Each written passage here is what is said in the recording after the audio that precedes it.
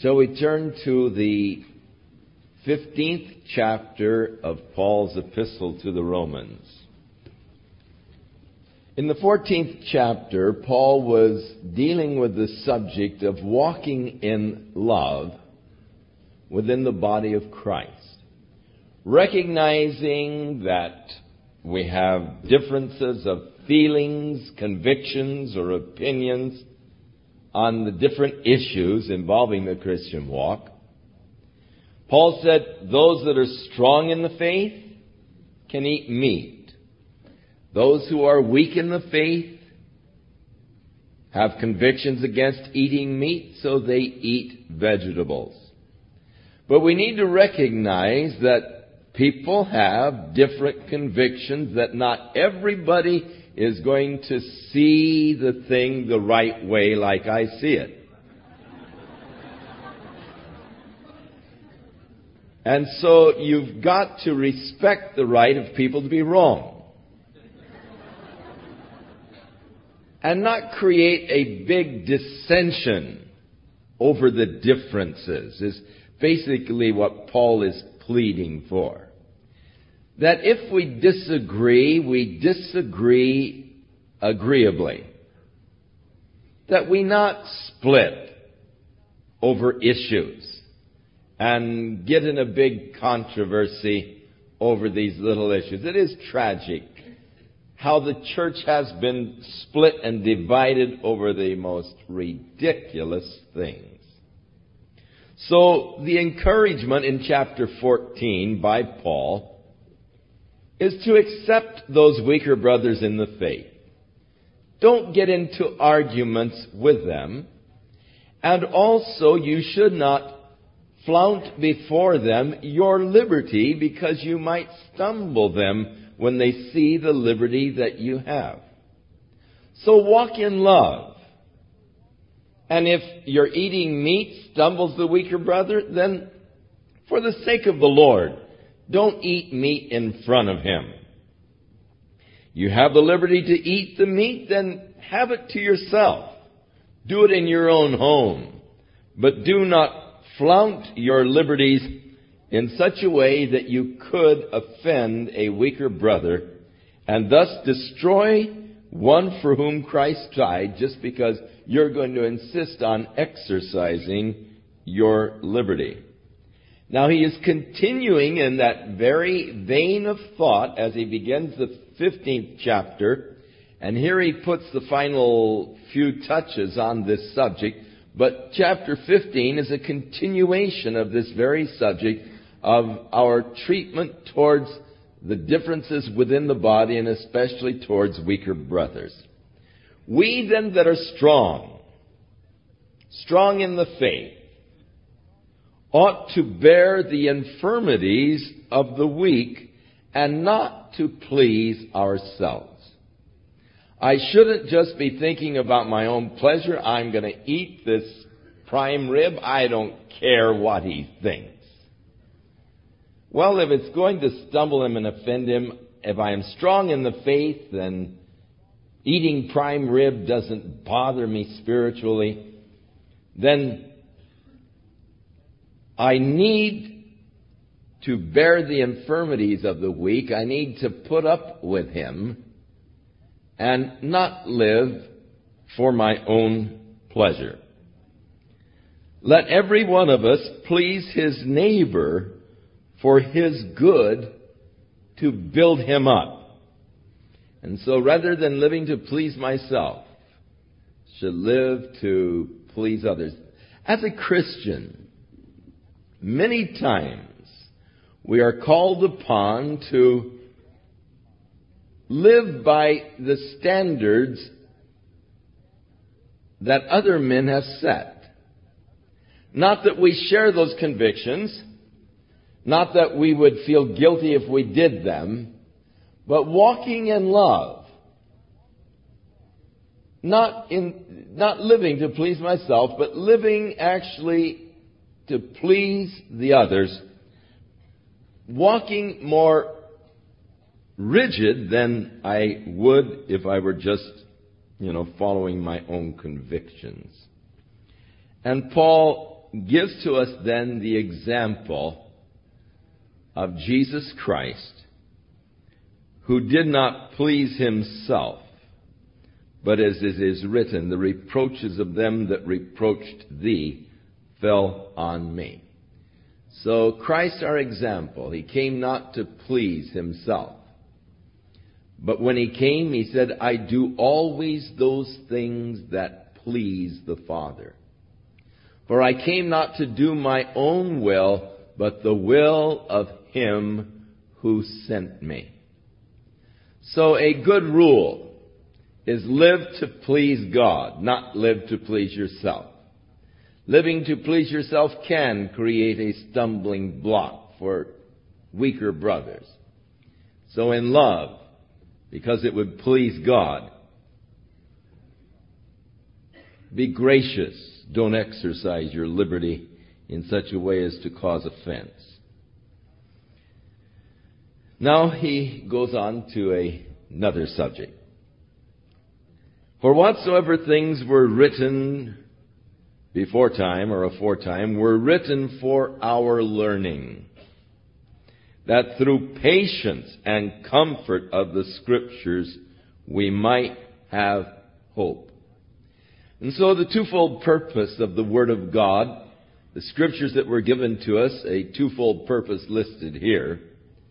First of all, for our learning. The Bible was given to us to reveal God. For our learning about God, our understanding of God. That we, through the patience and the comfort of the Scriptures, might have hope. Now, God and hope are inextricably connected together. There is no real hope apart from God.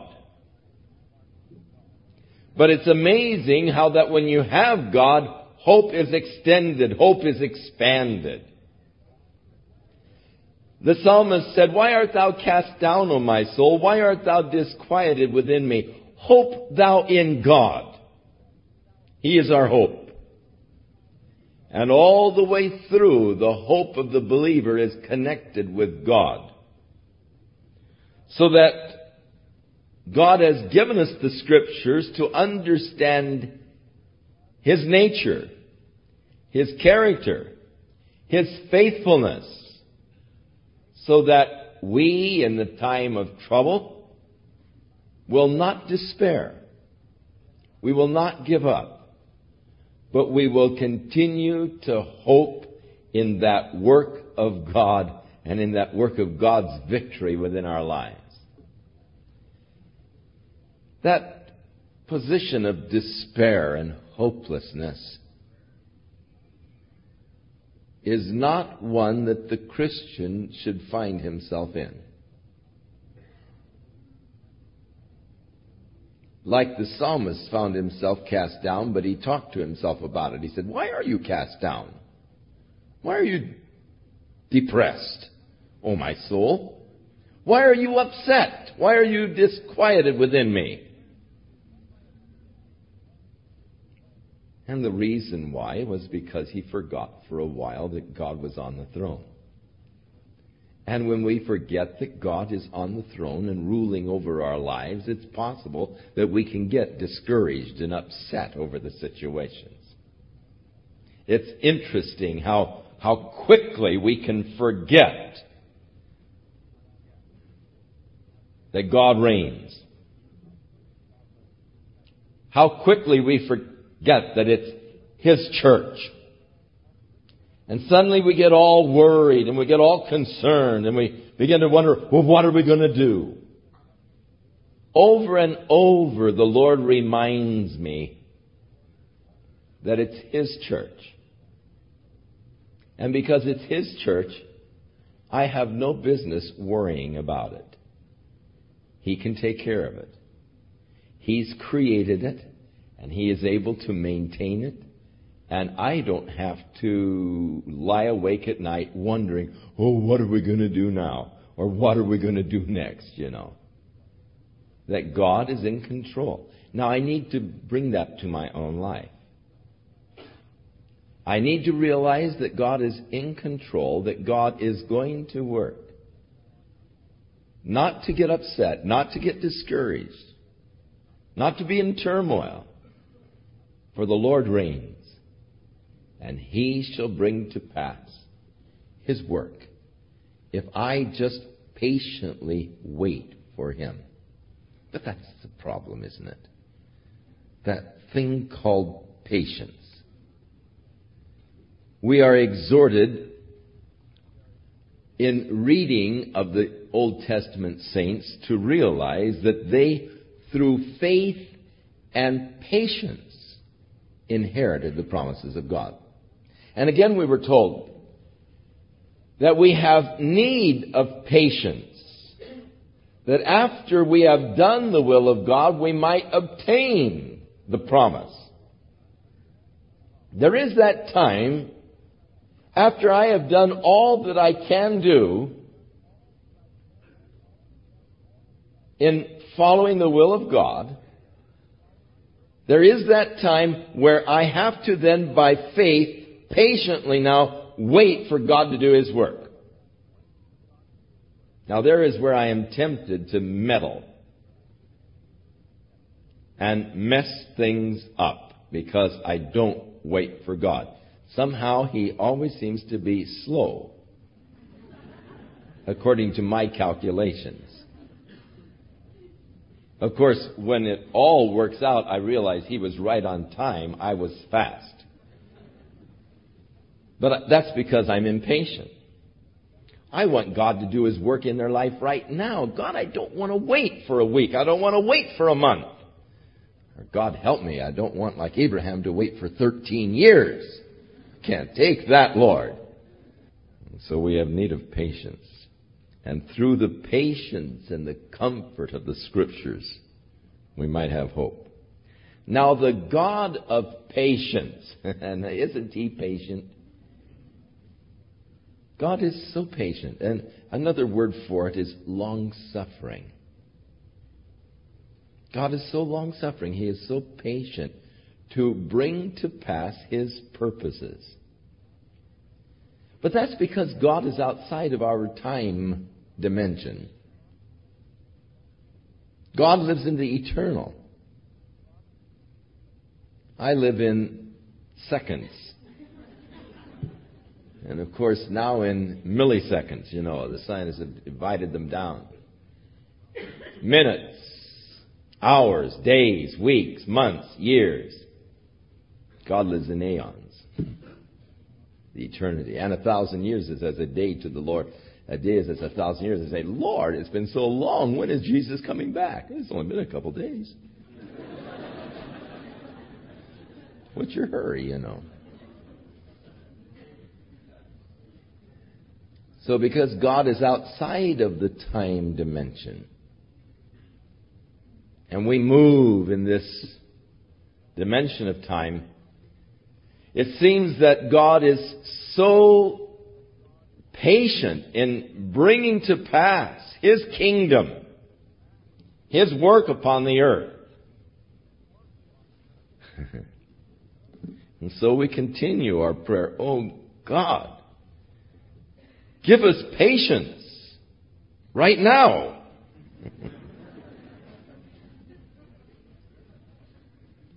The God of patience and consolation. The God of comfort, He's called. Grant you to be like-minded one toward another according to Jesus Christ. How are we to be? We're to be patient with one another.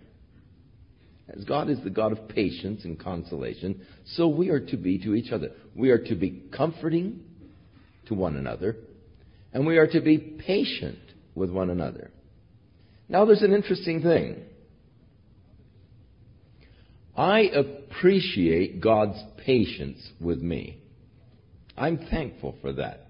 However, I'm not so patient with Him. I appreciate other people's patience with me, but I'm not always so patient with them. Now, as you would that men should do unto you, that is the way you should do to them likewise. Comfort. Be patient, according to Christ Jesus. That ye may with one mind and one mouth glorify God, even the Father of our Lord Jesus Christ. Wherefore, receive ye one another as Christ also received us to the glory of God. Now the church, as we minister to each other in the love of Jesus Christ and through the Word of God, we do glorify God through this life of love, consolation, patience with one another. And we are to receive then one another. How? As Christ received us. Now, how did Christ receive you? Were you absolutely the ideal, perfect person? Did he say, go out and clean up your act and then I'll accept you? No, he received us with all of our imperfections. Isn't it amazing how horrible our sins look when someone else is committing them? How blind we are to our own faults. How astute we are in being able to pick out the flaws of others. But as Jesus said, hey, first take the 4x6 out of your own eye, and then you can see more clearly to take the splinter out of your brother's eye. But why is it that I have such a hard time seeing the 4x6 in my own eye? And yet I can see so clearly that splinter in your eye. Well, it's all a matter of love. Love covers a multitude of sins, and I just love myself so much I don't pay any attention, you see. But I'm to love you as I love myself, and if I love you as I love myself, then I won't be seeing and picking at all the little flaws in you. But I will then receive you even as Christ has received me. It was interesting. During the counterculture revolution, the hippie period, there were many churches that were willing to receive the hippies and allow them to fellowship with them if they would go out and get a haircut and a 3-piece suit, a white shirt and a tie. You'll be welcome. Come on in, you know. Now you look like us, and we will receive you. But it was amazing how many churches were unwilling to receive them with their long hair and dirty jeans and the whole hippie attire. Conform to my standards. Live like I want people to live around me, and I will accept you as my friend and my associate. You know, you're welcome. But that's not how we're to receive each other. We're to receive each other with our differences. And that love that we have in Christ should be greater than any difference that we possess. It should be the unifying power within the body of Christ. Now I say that Jesus Christ was a minister of the circumcision for the truth of God to confirm the promises made to the fathers. In other words, he came to the Jews because God had made the promise to the fathers that he would send the Savior unto them, the seed of David, the seed of Abraham. And so he came to minister unto those whom God had made the promise. And that the Gentiles might glorify God for this cause, or as it is written. And I love Paul, he makes a statement and then he begins to back it up with Scripture.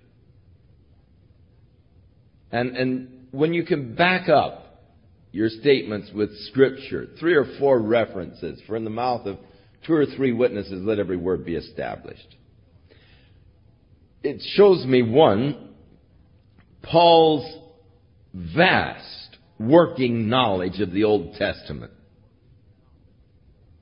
I mean, he's grabbing scriptures out of several different books, putting them all together on the same subject. This fellow's a walking topical index. Give him a subject and he'll quote you all the scriptures from the Old Testament that deal with that particular subject. So he's introducing now the fact that Christ came directly to the Jews, and yet the prophecies expanded beyond the Jews to the ministry to the Gentiles. He came to confirm the promises to the fathers, which he did. But then that the Gentiles might glorify God through the mercy that they receive, as it is written, "For this cause I will confess thee among the Gentiles and sing unto thy name." Isaiah 42, 6 and 7. And again he saith, "Rejoice, ye Gentiles, with his people." Deuteronomy 32. And again, "Praise the Lord, all ye nations. Praise him, all ye people." Of course, you all know where that one is. Psalm 117. And again, Isaiah saith, "There shall be a root out of Jesse, and he that shall rise to reign over the Gentiles, and in him shall the Gentiles trust," or hope, Isaiah 11. And so he is stringing together all of these various prophecies out of the Old Testament relating to the gospel coming to the Gentiles through the mercy of Jesus Christ. Now, Paul said, "May the God of hope fill you with all joy and peace in believing." Again, the subject of hope, which comes from the Scriptures. The God of all hope. Hope is one of the most important things. We must not lose hope in God. He is the God of all hope. May he fill you. The result of hope is joy and peace. "Why art thou cast down, O my soul? Why art thou disquieted?" You see, he's talking about depression and unrest. The opposite of that is joy and peace. The result of the hope that we have is joy and peace in believing. Believing what? The Scripture, the Word of God. So our belief is based upon the fact that God said it. And the result of that belief is joy and peace. Now, people oftentimes put their faith in the joy and peace, or in a feeling that they had. Are you a child of God? Oh, yes. How do you know you're a child of God? Oh, I feel such peace in my heart. Oh, I have such joy. I know I'm saved because I've never felt such joy. Oh, wait a minute. It isn't believing in the joy and the peace. It's believing in the Word of God. You see, if you say that you are saved because you have such peace and joy in your life, you may wake up tomorrow morning on one of those Mondays, and it is one miserable day, and you feel horrible. You knew you shouldn't have gone to Bob's after the service and had the onion on a hamburger. And now you're suffering for it. And you're irritable. And you're upset. What does that say? Oh, I'm not saved today. Because I don't have the joy and I'm all irritable. You see, the faith is not in the feeling. It is not believing in a feeling. It is believing the Word of God, what God has said. And so my faith is founded in the fact of God's Word. It doesn't change. Feelings do. My feelings are changeable. As you get my age, even the weather can change them. You know, I can wake up in the morning and tell you how long the fog's going to last by how much my knee is aching, you know, and stupid things that you can tell weather now by your body. Feelings can change. They can be altered. The Word of God is forever established. And because my salvation and relationship with God is predicated upon His sure Word, my relationship with God never changes. It's established. And so it is the believing that has brought me the peace and the joy. Paul said, after 14 days tossed in the ship, "Be of good cheer. For this night the angel of the Lord stood by me. And he assured me that though the ship is destroyed, there will not be the loss of life. And I believe the word of the Lord." Paul was cheerful. He was happy. He was encouraging them to be cheerful when they had lost all hope of ever being saved. They had given up hope of ever being rescued, ever coming out of this alive. And to have a guy getting up and whistling and smiling, they probably wanted to have him walk the plank. Be of good cheer. Are you kidding, man? I'm so seasick. 14 days bobbing like a cork on the Mediterranean. Haven't seen the sun or the stars. He didn't say, "Be of good cheer, I feel good today. I feel have a peace in my heart." No, I have the word of the Lord, and I believe the word of the Lord. And so the faith is established, and it is solid, and it's secure, because it's established in the Word, in the Scriptures. So be careful of that. It's an easy trap to fall into where people get faith in their feelings. And it is interesting, we have to express so often by feelings an experience that we had. We use our feelings to express the experience. But in expressing our experience of, say, salvation, oh, I had such peace. I never felt such peace in all of my life. Oh, I felt like there was just warm water poured over the top of my head and just down over my whole body, and I just felt this great warmth all over me. And as we are expressing, you see, our experiences, then people get in their mind, well, I've got to have that kind of experience or I'm not saved. Because when he was saved, it was like lights turning on. Strobe lights flashing, and whoo, His glory. And I haven't seen the strobes yet, And so I can't be saved. And because we describe our salvation by the experiences of feelings or whatever that we have, people begin to relate to the feeling rather than to the Word of God. You can't do that. I am saved because God's Word declares that if thou shalt confess with thy mouth that Jesus Christ is Lord and believe in your heart that God has raised Him from the dead, thou shalt be saved. I know I am saved because here is where God said it. You see, and I can point right to it, and thus it doesn't waver, it doesn't change, it doesn't alter with my feelings. Again, I love the way Paul can just get right to the heart of the issue. And now the God of hope fill you with all joy and peace in believing, that ye may abound in hope through the power of the Holy Spirit. It is the Holy Spirit who makes the Word of God real to my heart. It is the Holy Spirit that teaches me God's truth. He leads me into all truth. He shows me the things of God.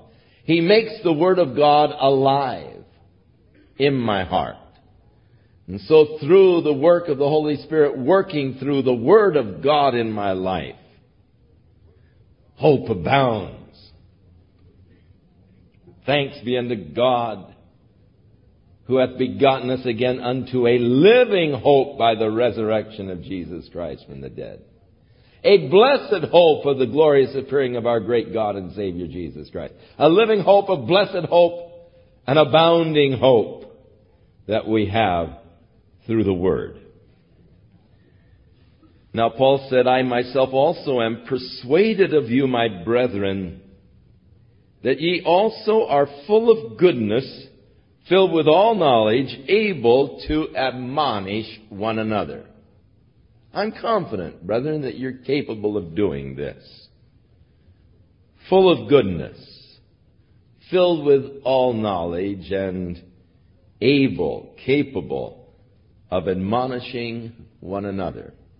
Nevertheless, brethren, I have written more boldly unto you in some sort, as putting you in mind because of the grace that is given to me of God. Now I know that you can admonish each other, and you have all knowledge, but yet because of the grace God has given to me, I'm writing boldly now these things to you.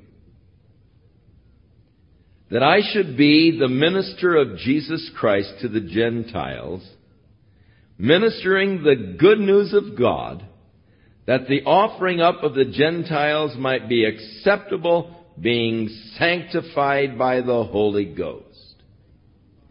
So Paul, writing to the Gentiles, is declaring unto them that they are accepted by God. The offering up of the Gentiles, and that would be the offering of their praises and worship unto God, because of the work of the Holy Spirit, is accepted to God. You don't need the priesthood. You don't need the washings and the cleansings of the law. But God accepts you because of the work of the Holy Spirit and the grace of God that is given to us. I have therefore, whereof I may glory through Jesus Christ in those things which pertain to God. For I will not dare to speak of any of those things which Christ hath not wrought by me, to make the Gentiles obedient by the word and deed. Paul the Apostle had a very powerful ministry among the Gentiles, but it was more than just the ministry of the word. It was the word confirmed by the work of the Holy Spirit. In the book of Mark, the last verse, it says, and they went everywhere preaching the word, the Holy Spirit working with them, confirming the word with signs following. Paul, when he wrote to the Corinthians, said, and my speech was not with the enticing words of man's wisdom, but with the demonstration and the power of the Spirit. Paul, in the beginning of this epistle to the Romans, declared that he desired to come to them that he might impart unto them some spiritual gift to the end that they both might be built up. So Paul's ministry was in word and in deed. The Word of God is wonderful. It is important, it is powerful, it is alive and powerful, sharper than a two-edged sword, but it has to also work in our lives and be demonstrated through our lives. Many times what I say is totally lost on the ears of the hearers because of what I am. If the Word doesn't work in my life, and I cannot demonstrate the power of the Word of God through my life, then all of the principles in the world, if they're not practical, if they don't work, no matter how good a principle they may be, they're of no value. So it is the Holy Spirit that takes the Word and then makes the Word operable in my life, and the deeds then are demonstrated. That of love, that of power. And the Holy Spirit can manifest Himself in many different ways. And so Paul said, I really don't speak of anything except what the Lord has wrought by me to make the Gentiles obedient by the word and deed. Jesus appealed to His works as the verification of the truth of what He said. Philip said, Lord, just show us the Father, and it sufficeth us. And Jesus said, have I been so long a time with you, Philip, and haven't you seen me? He that hath seen me hath seen the Father. How is it that you're saying, show us the Father? Don't you believe that I am in the Father and the Father is in me? And the works that I don't do of myself, but the Father that dwells in me, He does the works. Believe me that I am in the Father and the Father is in me, or else believe for the very work's sake. Jesus spoke of how His works testified of Him. And so our lives are witnesses of that work of God and His Holy Spirit in us. Our lives are a greater witness than our words. We've always thought of our words as witnesses, and we've always thought as witnessing in a verbal sense, verbalizing my faith to someone else, verbalizing their need for Jesus Christ. But a greater witness than your words are your works wrought through the Holy Spirit in love. And by this shall all men know that ye are my disciples, that ye love one another. And so it is important that our deeds match the glorious gospel that we proclaim through the Word. And Paul here declares the deeds were through mighty signs and wonders by the power of the Spirit of God.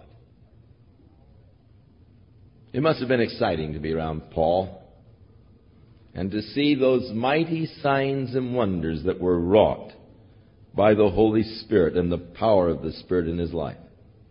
So Paul says, so that from Jerusalem and around about unto Illyricum, I have fully preached the gospel of Christ, or I have preached the full gospel of Christ. Yea, so have I strived to preach the gospel, not where Christ was named, lest I should build upon another man's foundation. It is always rather amusing to me how many people feel called to start churches close around Calvary Chapel here. I guess I shouldn't, but I do. I shouldn't say I must. I do oftentimes question their motivation. It would appear that they're seeking to build upon another man's foundation.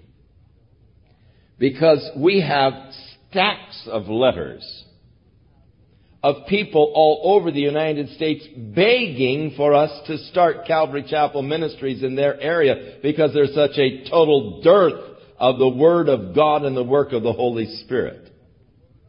And it seems to me the Holy Spirit is sort of not really using talent efficiently by calling them all within a few mile radius of Calvary Chapel here, as though, we didn't have the Word and the Spirit of God working here, so they feel that they've got to come close by here, rather than going where there was a true need.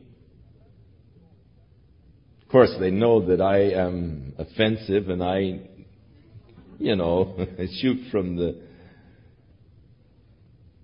straight, and always people getting upset, so they can always pick up the disgruntles around and get a good start with the new fellowship. But I have problems with this. Paul said, "Yea, so have I strived to preach the gospel, not where Christ was named." I don't want to build upon another man's foundation. Now, I really believe that every church needs an excuse to exist. And I think that you have to be presenting to the people a different ministry than what they can receive elsewhere.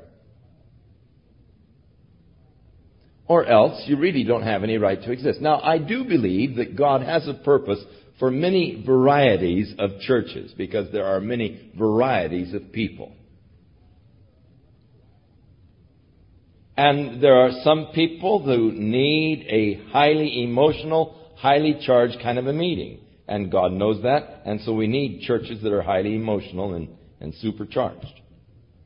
There are some people who need things extremely quiet and reverent and very somber. They like the smell of incense and the psyche of the candles. And so God has the ritual churches where they can go and touch God and feel blessed. But every church needs an excuse for being. And I don't believe that it is good to have 4 struggling full gospel churches in a little community. All of them just barely struggling to make it. In fact, some of them hardly making it. The pastors all living on starvation wages. I think that they all ought to go together and have one strong work. Why duplicate the efforts? And to have 22 Southern Baptist churches. I think it's 37 now in Tucson, Arizona. It seems to me they would be better if they would combine and have one strong work rather than 37 starving pastors. I think you have to have an excuse to exist. You're offering to the people something they can't get in another church. So, Paul sought to preach Christ where he wasn't heard of. He didn't want to come in and build on another man's foundation. He wanted to go where there was a true need, and that is commendable. But as it is written, you see, he uses even a scripture base for this. Paul was so filled with the knowledge of the Word of God. I love it. I love reading Spurgeon. That guy was like Paul. He used just all the way through Scripture and Scripture examples. And oh, how I love his sermons because they are so chock full of the Word of God. But as it is written, to whom he was not spoken of, they shall see, and they that have not heard shall understand. Isaiah 52:15. For which cause also I have been much hindered from coming to you. Because I've been wanting to go where there was a need, where people had not heard. I've really been hindered coming to you. But now having no more place in these parts. Hey, that is quite a witness. I've told everybody around here, so I got to move on, you know. Having no more place in these parts to go where no one has not heard yet. And having a great desire for many years to come to you. Whenever I take my journey to Spain, I intend to drop by, for I trust to see you in my journey and to be brought on my way thitherward by you, if first I be somewhat filled with your company. But now I'm going to Jerusalem to minister unto the saints. Now, Paul was in Corinth when he wrote this. And he had gone to Corinth and to the churches in Macedonia to collect an offering to take to the poor saints in Jerusalem to help them in their need. He had written to the church in Corinth to take up a collection. Before I get there, I don't want any offerings taken while I'm there. But each man has his purpose in his own heart, so let him give it. And I want to take it, to the church in Jerusalem. The church in Jerusalem had experienced some real financial problems. Probably stemming from that early communal sharing. where everyone sold their possessions, brought the money, laid it at the disciples' feet and all. And in time, it ran out. And so they were left without property and all. They had sold it. And so they were in a sad state in Jerusalem. And Paul is seeking to take them help. And so I'm going to Jerusalem to minister to the saints. For it hath pleased them of Macedonia and Achaia to make a certain contribution for the poor saints which are at Jerusalem. And it hath pleased them truly. I mean, this was a good thing that they did, for they are debtors. For if the Gentiles have been made partakers of their spiritual things, it is their duty also to minister unto them in carnal things. So they have benefited spiritually, and so it is only proper that they minister to the carnal needs, or the fleshly or the body needs. When therefore I have performed this, and have sealed to them this fruit, I will come by you into Spain. And I am sure that when I come unto you, I shall come in the fullness of the blessing of the gospel of Christ. The fullness of the blessing of the gospel of Christ. I know when I'm come, that's the way I'm going to come. Why? Because that's the way Paul went everywhere. Just in the fullness. His life overflowed. Now I beseech you, brethren, for the Lord Jesus Christ's sake, and for the love of the Spirit, that you strive together with me in your prayers to God for me. Paul here is requesting that they join with him in his prayers for himself. I think that one of the great blessings, and they sort of pyramid, it has a pyramidal effect, that the more your ministry influences more people, the more people you have praying for you. And the more people you have praying for you, the more effective and broader is the base of your ministry. It is such a thrill to go places like we went to Tucson this last week. And there were close to 1,000 people who came out there on Tuesday night in Tucson. And afterwards, as I was shaking hands, person after person said, "Oh, you don't know what a blessing your ministry has been. The word for today, I eat breakfast with you every morning, you know. Or you go with me to work every day. And my life has been so blessed, and I want you to know I'm praying for you." And all over the country there are people praying for us. We got a beautiful letter from a body of believers in Siberia. And one of the persons speaks English. And so they have our tapes, and he listens and then translates it for these people in Siberia. And they smuggled the letter out, and it said, "We in Siberia are praying for you and those in Calvary Chapel." Now, how does that make you feel? Siberian believers praying for you. God help us. Are we praying for them? They need, I'm sure, our prayers much more than we need theirs.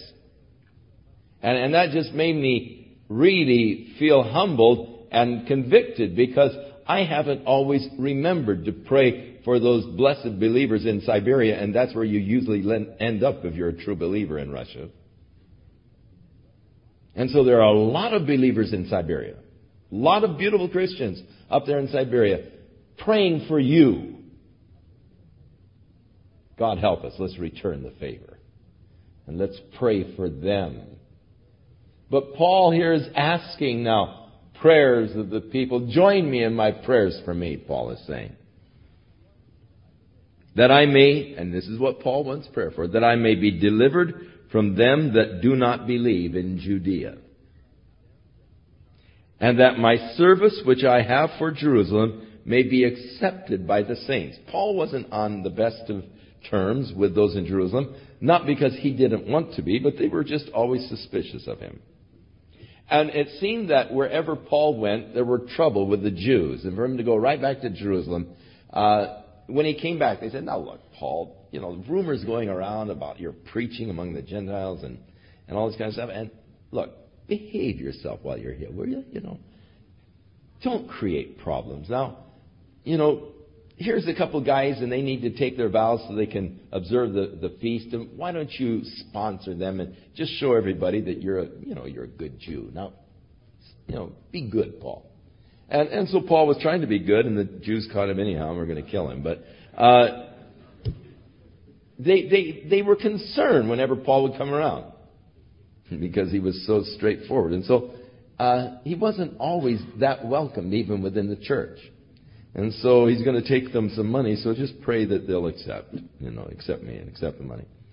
And that I may come unto you with joy by the will of God, and may with you be refreshed. Now the God of peace be with you all. Amen. Now Paul is asking that they might pray that he might come to them with joy, according to the will of God. Jesus, when Paul probably had one of the nights of greatest discouragement, he kept arguing with the Lord over the issue that he was sure that if he could preach to the Jews, they'd listen. God said, get out of here, they won't listen to you. But Paul was obedient, he got up, but he always felt that the Lord was wrong in that issue. If the Lord would just let me preach to them, I know where they're coming from, Lord. I know what they feel. You see, I was one of them, Lord, and just if I could just share with them. And Paul's moment came. He was there in the temple going through the purification rites with these two fellows he was sponsoring, and some of the Jews from Asia saw him. And they said, this is the guy that has been preaching to the Gentiles, that they don't have to follow Moses' law. They can be saved by just believing, And they stirred up the Jews, and they grabbed him and were beating him to death. When Lucius, the captain of the Roman guard, came down, rescued Paul. And when he got back on the porch of the Antonia fortress overlooking the Temple Mount, Paul said to him, hey, can I speak to these people? My big moment, my big chance. The fellow says, you speak Greek? Paul said, of course. He said, I thought you were an Egyptian. No. He said, you got the wrong guy. He said, well, go ahead, speak to him. So Paul said, brethren, hearken unto me. My big moment. And Paul started to say, hey, you know me. You know where I'm from. I was around here. I was zealous just like you guys are. Man, I figured to wipe out the church, I was just ready to murder anyone who called upon the name of the Lord. In fact, the high priest sent me to Damascus with letters of authority to imprison those that called upon the name of the Lord. And while I was on the road, there was a bright light from heaven. And the voice spoke to me and said, Saul, why are you persecuting me? And I said, who are you, Lord, that I might serve you? And he said, I'm Jesus whom you're persecuting. And I am going to send you to the Gentiles. Now, the minute he said Gentiles, boom, the thing exploded. The people began to tear their clothes and wave them in the air, throw dirt in the air and scream, kill him, kill him, kill him. Now, he was talking to them in Hebrew, and the captain of the Roman guard didn't understand him. And he said, get him inside before they kill him. And then he said, what in the world did he say to those people that made them so incensed? Scourge him. Find out what he said. And so as they got ready to scourge him, Paul said, is it customary to scourge a Roman citizen who hasn't been condemned? And so the executioner went in and said, hey, you better be careful. That guy's a Roman citizen. The captain came out and said, are you a Roman citizen? Paul said, you bet I am. He said, well, I am too. I had to buy my citizenship. It cost me quite a bit. Paul said, I was freeborn. Now, he had his moment. It ended in a riot. Not the revival he was hoping for. And Paul, no doubt, was discouraged. And that night the Lord came and stood beside him and said, Paul, be of good cheer. Now, when the Lord says be of good cheer, it means that, you're down. You don't say be of good cheer to a person who's happy. You say it to a person who's sad. Be of good cheer, for as you have borne witness of me here in Jerusalem, Paul, you had your day. You bore witness of me here. So must you also bear witness of me in Rome. Rome? Did you say Rome, Lord? Been wanting to go to Rome by the will of God. And so the Lord is declaring to Paul, it's my will that you go to Rome now. And so Paul began the journey to Rome. He had a little detour in Caesarea for a couple of years. And then when he went to Rome, it was not as he expected. He didn't have to pay his own passage. He was taken care of by the Roman government, room and board. God had a few people he wanted to save on the island of Malta. And so God parked the ship at Malta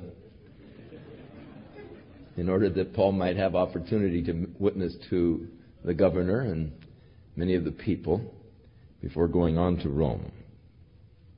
But pray that I might come by the will of God. Now, chapter 16 is just personal greetings to many of those in Rome. We're going to go rather rapidly through it, just pointing out a few things. First of all, Paul commends unto you Phoebe, our sister, who is a servant of the church which is in Cenchrea, or she was a deaconess. Cenchrea was the port of the city of Corinth. And so she no doubt met Paul when he was ministering there in Corinth, but was serving there in the church. And some of those male chauvinists seem to have a little difficulty with this, that she was there as a servant in the church. Receive her in the Lord as becometh saints, and that you assist her in whatsoever business she has need of you, for she has been a succorer of many and of myself also. So Phoebe was probably going with those who were carrying Paul's letter from Corinth to Rome. And so he gives to her a letter of recommendation. Greet Priscilla and Aquila, my helpers in Christ Jesus, who have for my life laid down their own necks, unto whom not only I give thanks, but also all the churches of the Gentiles. Now, Priscilla and Aquila were gadabouts. They began in Rome. Our first encounter with them is when Paul came to Corinth, and their trade was tent making. And because Paul was a tent maker, he went to work with them in Corinth making tents in order that he might provide the food and all for his ministering party while they were there in Corinth. And if you will remember, when Paul was with them in Corinth, they had come from Rome because of Claudius' persecution of the Jews.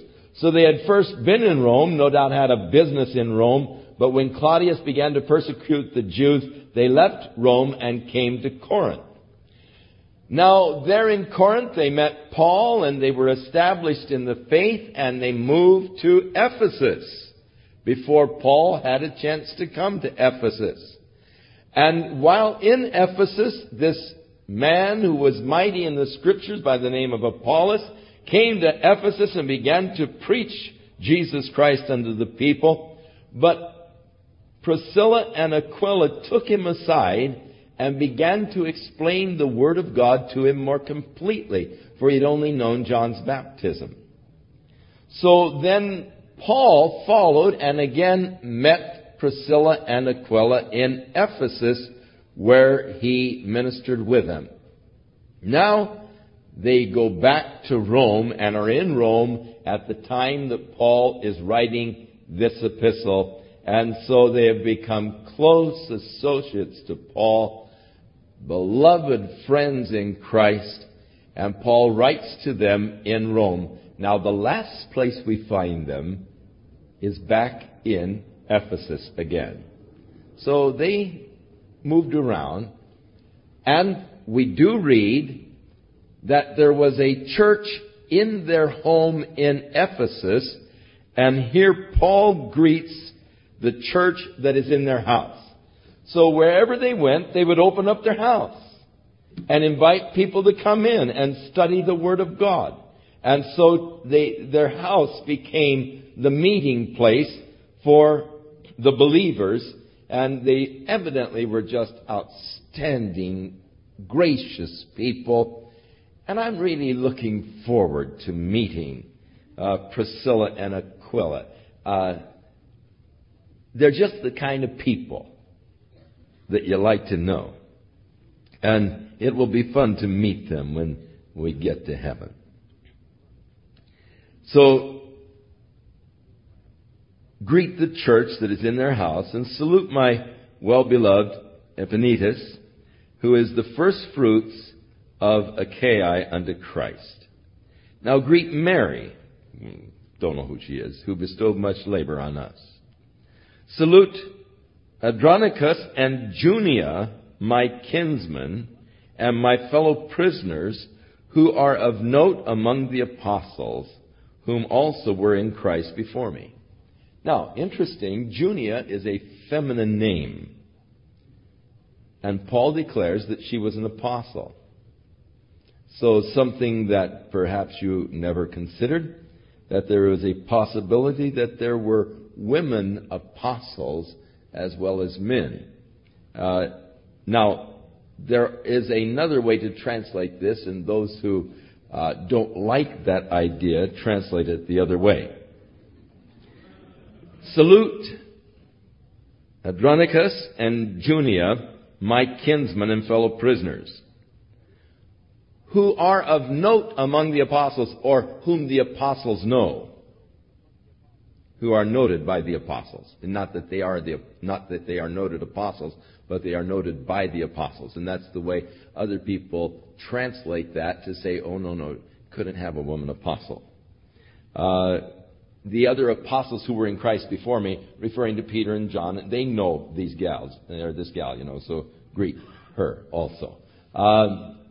You have to, in the Greek language, sort of bend it a bit to get that particular idea out of the translation. The plain understanding of the Greek is that Junia was indeed an apostle, well-noted apostle, that Paul is seeking that they greet, who actually was in Christ before Paul. So this will be interesting, too, to find out who's right in the interpreting of this moment. So Paul then sends his greetings to these others. Names that were meaningful, no doubt, in the church in Rome, but really don't mean anything to us. Salute Rufus, verse 13, chosen in the Lord, and his mother and mine. There is another Rufus, or it could be the same Rufus, the son of Simon the Cyrenian, who was compelled to bear the cross of Jesus. Some believe that it is the same Rufus. Now Paul gets down to 16, salute one another with a holy kiss. The churches of Christ salute you. It is interesting to me how that in different places they have different customs of greeting. We were down in Mexico a couple of weeks ago, and down there it's customary for the men to shake hands, and then they hug, and then they shake hands a second time. So when you're down there greeting the brothers, you'll shake their hand, hermano, mucho gusto, and then you hug them, and then you shake their hands a second time. In Italy, you kiss on either cheek when you greet. The men, they kiss you on the cheek, and they greet one another with a kiss. And they're still doing that in Rome. Paul tells the Roman church to do that. Salute one another with a holy kiss, or greet one another with a holy kiss. And the churches of Christ greet you. Now I beseech you, brethren, mark those which cause divisions and offenses contrary to the doctrine which you have learned, and avoid them. There are always those that have some weird trip to lay on the body of Christ. And they feel it is their God-given duty to lay this weird understanding on the body. Now, I feel that if God has given you a special understanding of the Scripture, some insight, which is sort of unique and different, but God has given this to you, and it is important that the entire church receive the same understanding that you have. I think it would be well for you to, first of all, allow us to observe how this understanding has brought you into a closer, deeper relationship with God. How it has benefited your own walk and made you more in the image of Christ, walking in love. And when we have the opportunity to see how this truth has transformed you into the image of Christ, then we will be coming and say, tell me, brother, share with me, what is it that makes you different? But just to go laying your trip on people, when it hasn't had any fruit in your own life, causes me to wonder, do I need to have that same understanding that you have? What's it done for you? I think that's only fair.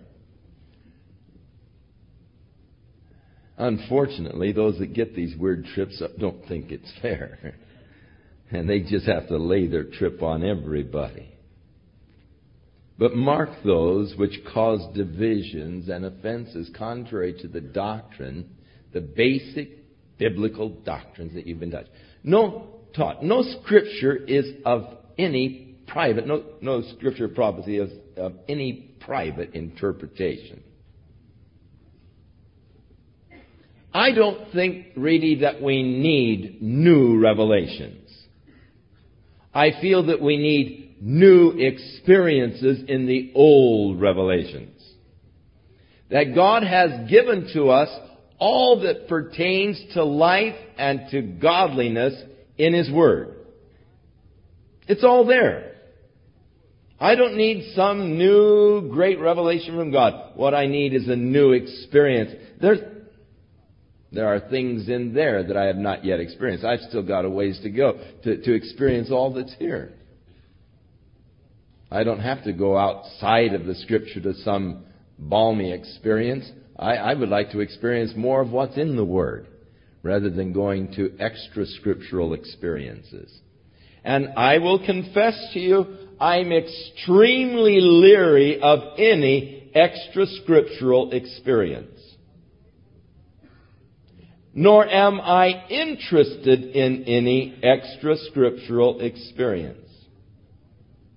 If you come up to me wild-eyed and say, last night at 3 a.m, there was a bright creature sitting on the foot of my bed, and he woke me up, and the room was just all illuminated with his brightness. And I was frightened, and I said, who are you? And he said, I'm Gabriel. And he began to tell me glorious things about the things of God. And he tells me that we don't have to pray anymore. All we have to do is claim it. All we have to do is blab it and grab it.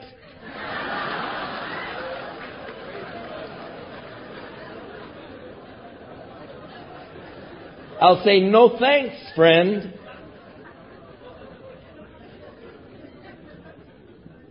I don't care if Gabriel did tell you that. It's contrary to what God's Word has told me. So mark those. For they are such who serve not our Lord Jesus Christ, but their own desires.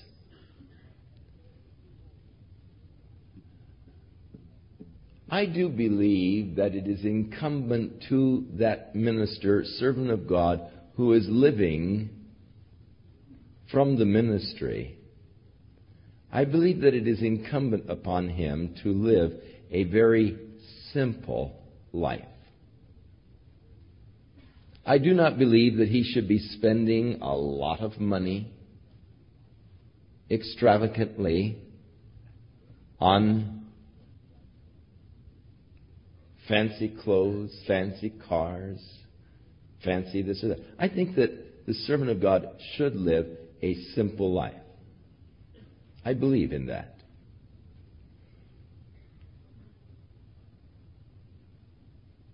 I not only believe in that, I practice that.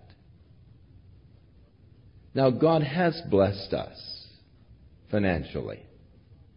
I thank God for the blessings that He has given to us. I thank God that we have all that we desire. And thus I feel that I'm extremely rich. But I do believe that as a servant of Jesus Christ, a minister of the gospel, that it's important that I live simply and not extravagantly, lest I could be accused of being one who is serving his own desires and not really serving the Lord Jesus Christ. And they, by good words and fair speeches, deceive the hearts of the simple. It is such a heartache for me to watch these guys on television deceiving the hearts of the simple believers. Oh, fair speeches to be sure. Clever. Humorous. Interesting. But the emphasis is wrong. For your obedience is come abroad unto all men. I could say more, but I just get myself in trouble. For your obedience is come abroad unto all. I am glad, therefore, on your behalf, but yet I would have you to be wise unto that which is good and simple concerning evil. That's a good rule. Be wise in things that are good, but be dumb in things that are evil. Well, how do you take a fix, I don't know, and I don't care. I'm dumb in the things of evil. I would just as soon remain dumb, simple-minded as far as evil things are concerned. When I was in seminary, a bunch of guys wanted to go down to the burlesque theater because they had to know what we were going to preach against. I said, oh, that's stupid. Let's understand all of the evil. Let's delve into it and understand its workings so that we'll be able to really be knowledgeable when we preach against these things. No. Be wise concerning that which is good, but be simple concerning that which is evil. Thank God for that mind that is pure and unknowledgeable in things of evil. So, the God of peace shall bruise Satan under your feet shortly. And the grace of our Lord Jesus Christ be with you. Amen. Paul has the hardest time ending this epistle. This is the second amen now. And he just one more thing, Now, at this point, Tertius, who was the man who Paul was dictating the epistle to, puts in his own little greeting. I, Tertius, who wrote this epistle, salute you in the Lord. you remember Paul brought attention to the Galatian epistle. You notice what large letter I've written to you in my own hand. For the most part, Paul dictated his epistles. Tertius was the fellow who Paul dictated this epistle to, but he greets them. I greet you in the Lord.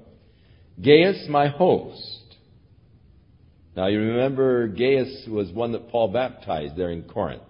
I thank God I didn't baptize any but Crispus and Gaius. Gaius, my host, and of the whole church salutes or greets you. Erastus, the chamberlain of the city, is greeting you, as Quartus, a brother. And the grace of our Lord Jesus Christ be with you all. Amen. Again, you're trying, Paul. Now to him, he's getting there. Now to him that is of power to establish you according to my gospel, and the preaching of Jesus Christ according to the revelation of the mystery which was kept secret since the world began. This glorious mystery really of the gospel of grace coming to the Gentiles, Christ indwelling us, our hope of glory. But now this mystery is made manifest. It was once not revealed, but God is now revealing it, and by the scriptures of the prophets, according to the commandment of the everlasting God, has made known to all nations His glorious truth, that they might obey through faith.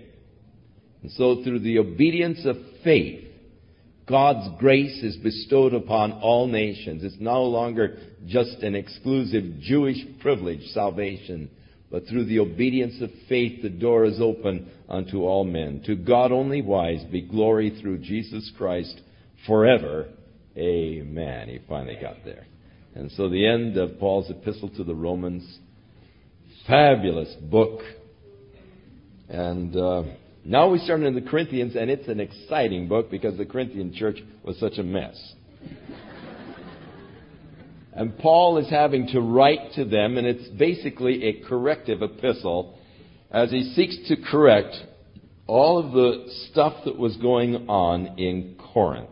And so we find the Corinthian epistle an extremely interesting epistle as he deals with the various issues that had cropped up, the various practices that had cropped up in Corinth, and as he seeks to correct these abuses. So you're going to have some exciting reading as we move into the Corinthian epistle.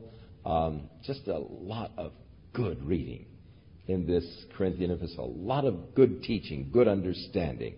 You're going to find it extremely beneficial to your walk and to your growth in your knowledge and understanding of the ways of God. So get into it and study it this week, and then next week we'll join together in this fascinating Corinthian epistle. May the Lord be with you and bless and keep you in His love, causing you to abound in the grace of God, being filled with the knowledge of Him. May you walk in a way that will please the Lord this week, walking in love, walking in the Spirit, being led by the Spirit, for Jesus' sake.